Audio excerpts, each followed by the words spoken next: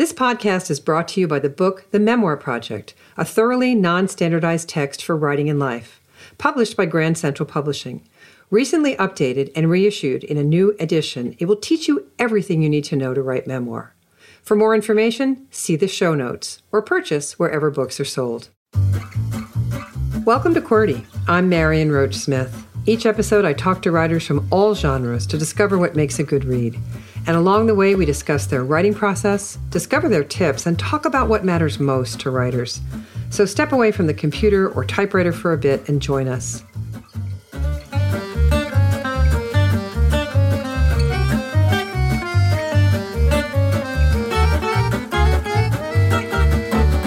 Today, my guest is Genevieve Kingston. She's a writer and an actor whose recent Modern Love column in the New York Times got my attention and the attention of, everyone I know.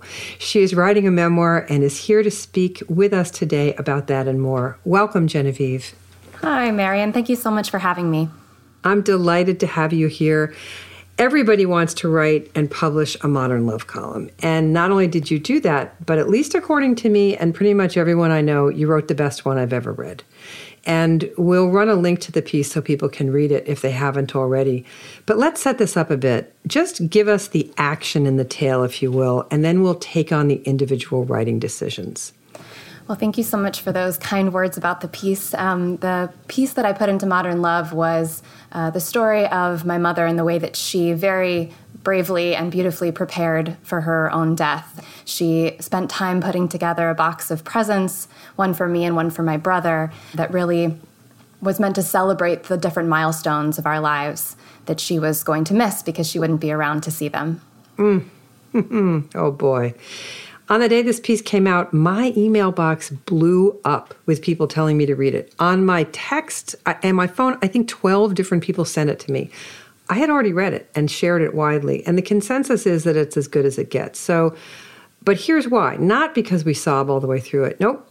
To me, it's the quality, the precision of the language, the choice of each word, the feel like you almost plucked each of these words through a jeweler's lens, through one of those loops for this one purpose. It's mighty. So let's walk through this piece a bit, starting with how and when you made the decision to write it. So when did you say, I want to do that Modern Love column? Well, for some reason, the fact that this year, 2021, marks 20 years since my mother's passing, for some reason that felt very potent to me. It felt like it was time to sort of take a look back at that story.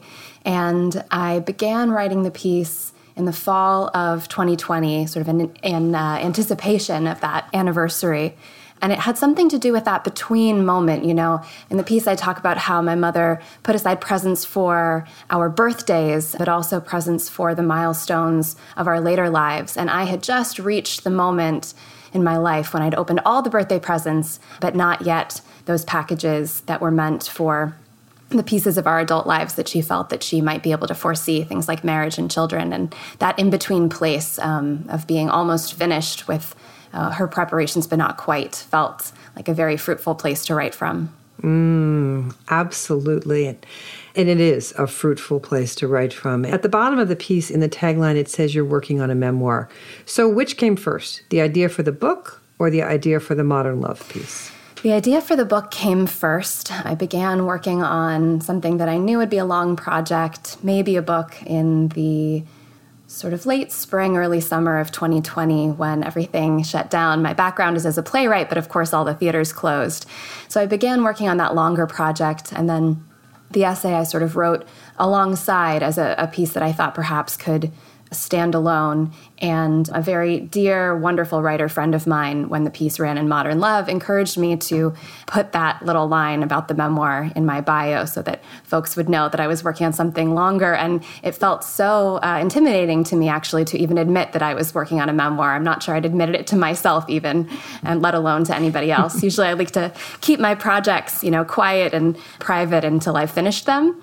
So it felt very bold to sort of say that I was doing that in the New York Times. Yeah, I suspect it did, but it's something I tell people all the time to do, to test their material on the public. And 2 of my 4 books came out of shorter pieces that I wrote, so I'm a great believer in that. And I said earlier, you're an actor. You're a playwright. Are you also an actor? Did I get that wrong? Are you both? I am an actor, and really that's my entry point into storytelling. I always loved theater because of how collaborative it is. You tell stories with groups of people. You're not sort of alone in the way that you are when you're sitting and writing something long like a book. And so for me, playwriting became sort of a natural extension of my love of acting in the theater, and then started to kind of become my primary identity was as a playwright. I'm newer to writing prose, but I think that so much of the work and the effort to create something that is specific, that has clear settings and scenes and characters you can fall in love with. I mean, I think a lot of those things are the same whether you're writing a play or a book. Yeah. So falling in love with, you do this beautifully. We get the opening of the piece, because I want to deconstruct the piece a bit. And we get the opening of the piece in 4 paragraphs that consist of only 11 sentences. I've studied this piece. We are introduced to your family perfectly, and then we're introduced to the idea that your mother is probably going to die. And we get great characterization of the situation and of her. So let's talk about that I. We're talking about the I when we talk about selecting the language, curating from one's own life. It's a mighty assignment because our lives, as soon as we sit down to write, instantly begin to feel like the Metropolitan Museum of Art, when what we're looking for is maybe just an apartment-sized display of paintings, right? And we've got to curate them. So give us some insight on how you looked across the landscape of such loss and chose to tell that opener just the way you did. 11 sentences that I would argue are perfect. How complex, how difficult, what's your curation memory of that, the choices that you made to get us into this piece? Well, I think I was aware, even in the first pass, that the story I was trying to tell wasn't the story of my mother's death or the way that I felt about it exactly, but I was trying to tell the story of this one beautiful thing that she did, which was her process of preparation and her setting aside these gifts and letters and sort of talismans that she was hoping would sort of light our way through our lives. So I tried to narrow in on just that aspect of it, just this one long, tender act of preparation. And so anything that wasn't about that had to sort of be taken away. So I chose just a few moments, a few of the packages that felt most sort of precious to me in terms of what they were, but also at the points in my life where they landed. And it felt to me like I was sort of just skipping a stone across the surface of this story and sort of letting it just touch down at a few points along the way. Oh, I love that. It's an image I give my students all the time. Really? That you have to stand on the shore of a calm piece of water and skim a stone over the top, just hitting down here, there, there, there, and there. And that's it. That's what curation is. So it just makes me grin from earring to earring to hear you say that. It's just delightful. Because I think that is so helpful to people. They instead throw this huge net into the lake and try to catch all the fish. And it's like, no, we don't want all the fish. We just want you to go boom, boom, boom, boom, boom. And I think that in that, I identified, having read the piece a bunch of times, if we can identify in a moment what the piece is about, I would choose this sentence, she was always looking for a way to survive. And that seems to me to be, and I can be just dead wrong, but for me, how we keep people alive and how we embody their message to us to grow up and be who we were supposed to be, that was the line. She was always looking for a way to survive. And survive she does, even though she does not live. So that skimming of the stone took me to there. Was that your intent with that line? Maybe I'm overreading that line. No, absolutely. I think that there's a very conscious shift that I'm trying to make in the piece from a time in our lives when I watched my mother looking so determinedly for the right treatment, the right medicine, the right program that would allow her to keep living, and that there was a time that I remember quite vividly where things seemed to shift, and while she never gave up looking for that sort of magic cure, she really turned her attention to preparing for what would happen afterwards. And I just give her all the credit in the world for having the courage to face her own mortality and to make something in preparation for us. I think it's a very, very difficult thing for most humans to do. And so I remain sort of in awe of that courage and that bravery. I think that's what we remain in awe of. In preparation for her own mortality, she provided herself to you forever and to us forever, which is extraordinary. So let's talk about drafts. I call my first draft a vomit draft. I need to do that because I need to have the proper amount of respect for it. In other words, I can't fall in love with it. It's got to be big and voluminous and kind of a mess and stinky and all of those things. What do you call your first draft? And talk to me about the value of that draft. If it's an artifact, for instance, what is it worth? How did you feel and what do you call them first? And then talk to us about really realizing that you had a first draft of this piece. Yeah. I've never named my first drafts, but I absolutely agree that they usually, especially for something of this length, they often come out all in one sitting.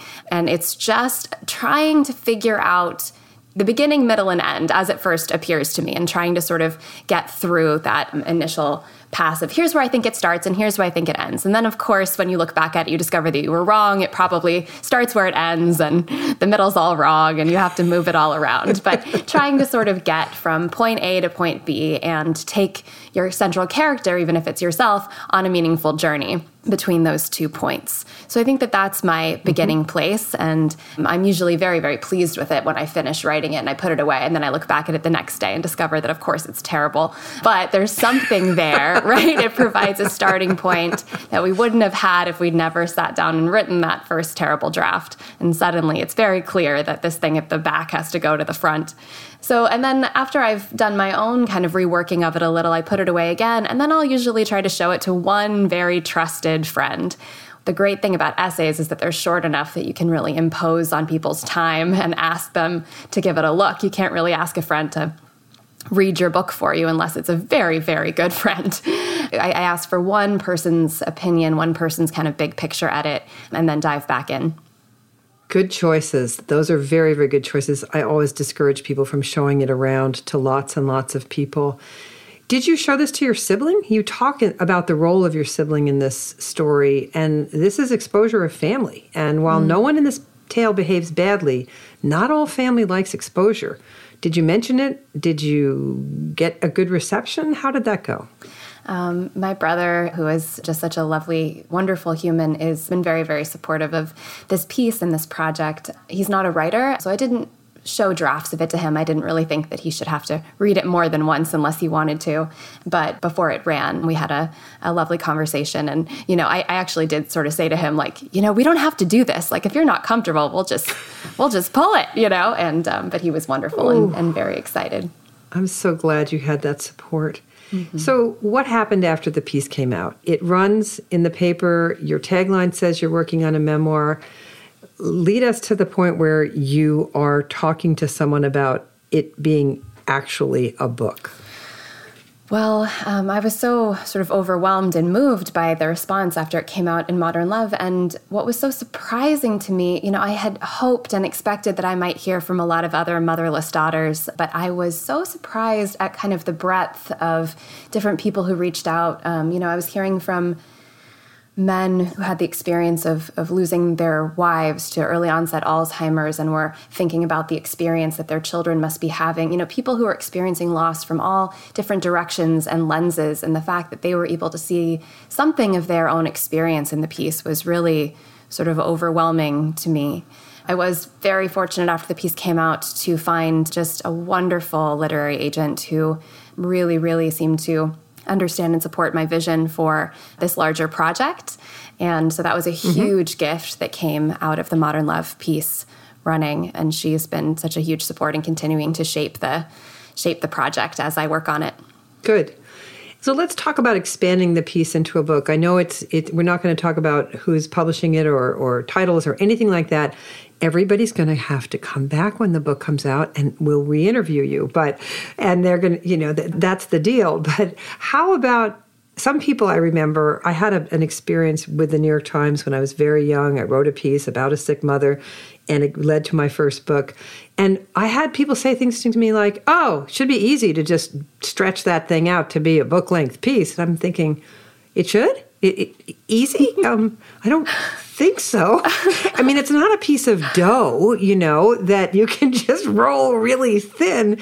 So talk to me about the adventure. Let's put it in really positive terms. The adventure or the challenge or the obligation or however you would phrase it of taking this original piece and what you learned from it and expanding it into a book. It's not as simple as just stretching it. What is it exactly, do you think? How do you picture it, let's say? Well, I think you're so right that it's not really so much a matter of stretching or expanding, because I don't actually think of the essay as like a shorter version of the book. I think of the essay and the book as companion pieces.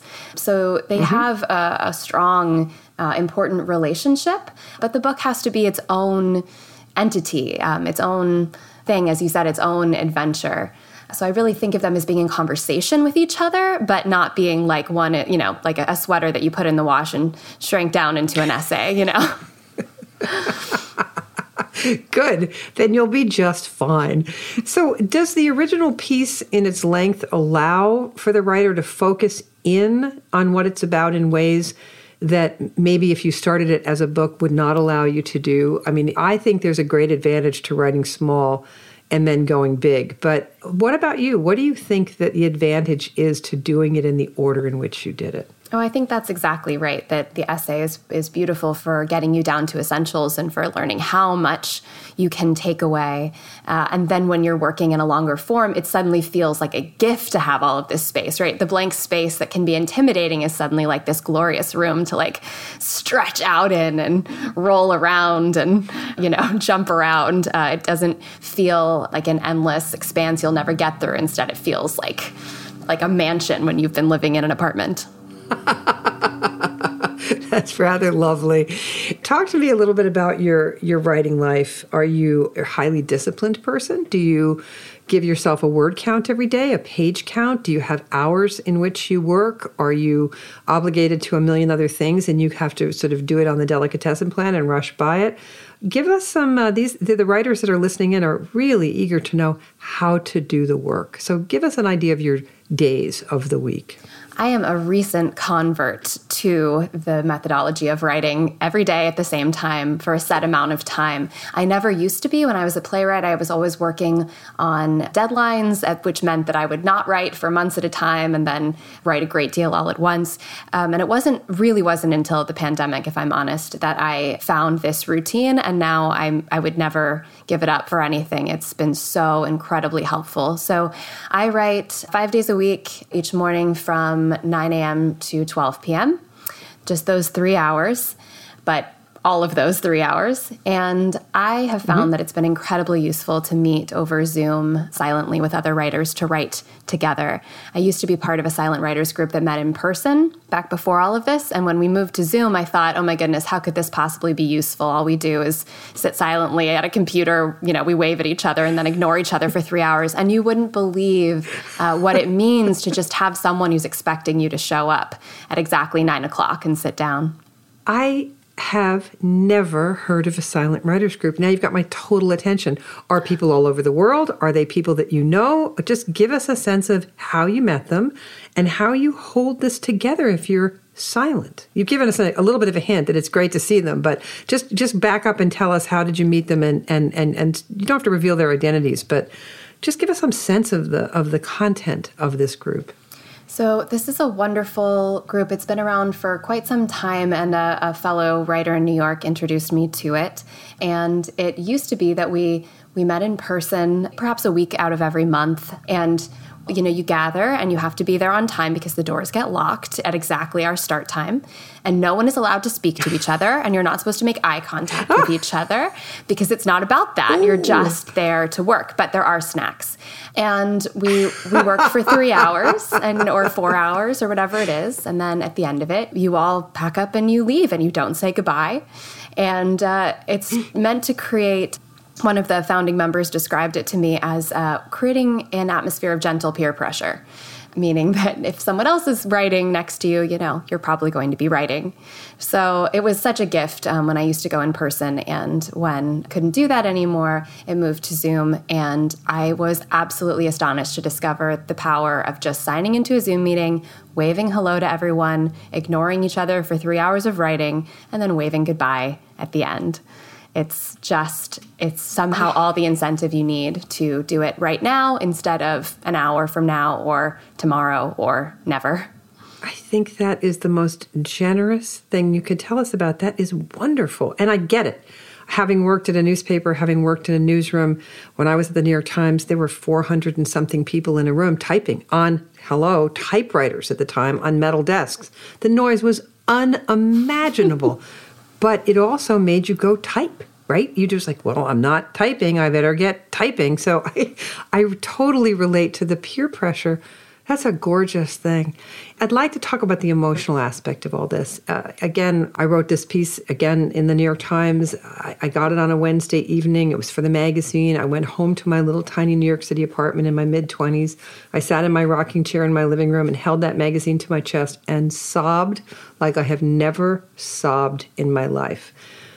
So for me, when I remember that person holding that piece, I think about how much you have to want it to do this. And it's not this thing, the writing is not this thing that drops from the gods into your head and comes out through your fingers. It's about sitting in the chair.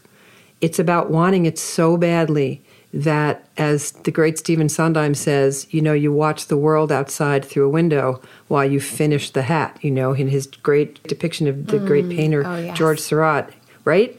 Yes. So how much wanting it can you talk about that power, about how much you've got to want this to have the discipline to do it?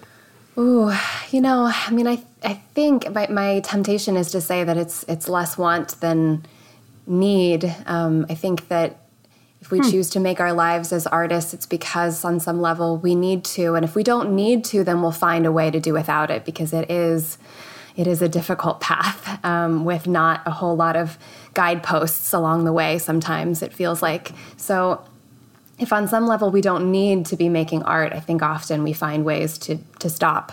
Mm-hmm. As a wonderful acting teacher of mine once said, when I asked, how do I know if I'm meant to do this? And he said, oh, well, don't do it. And I said, what?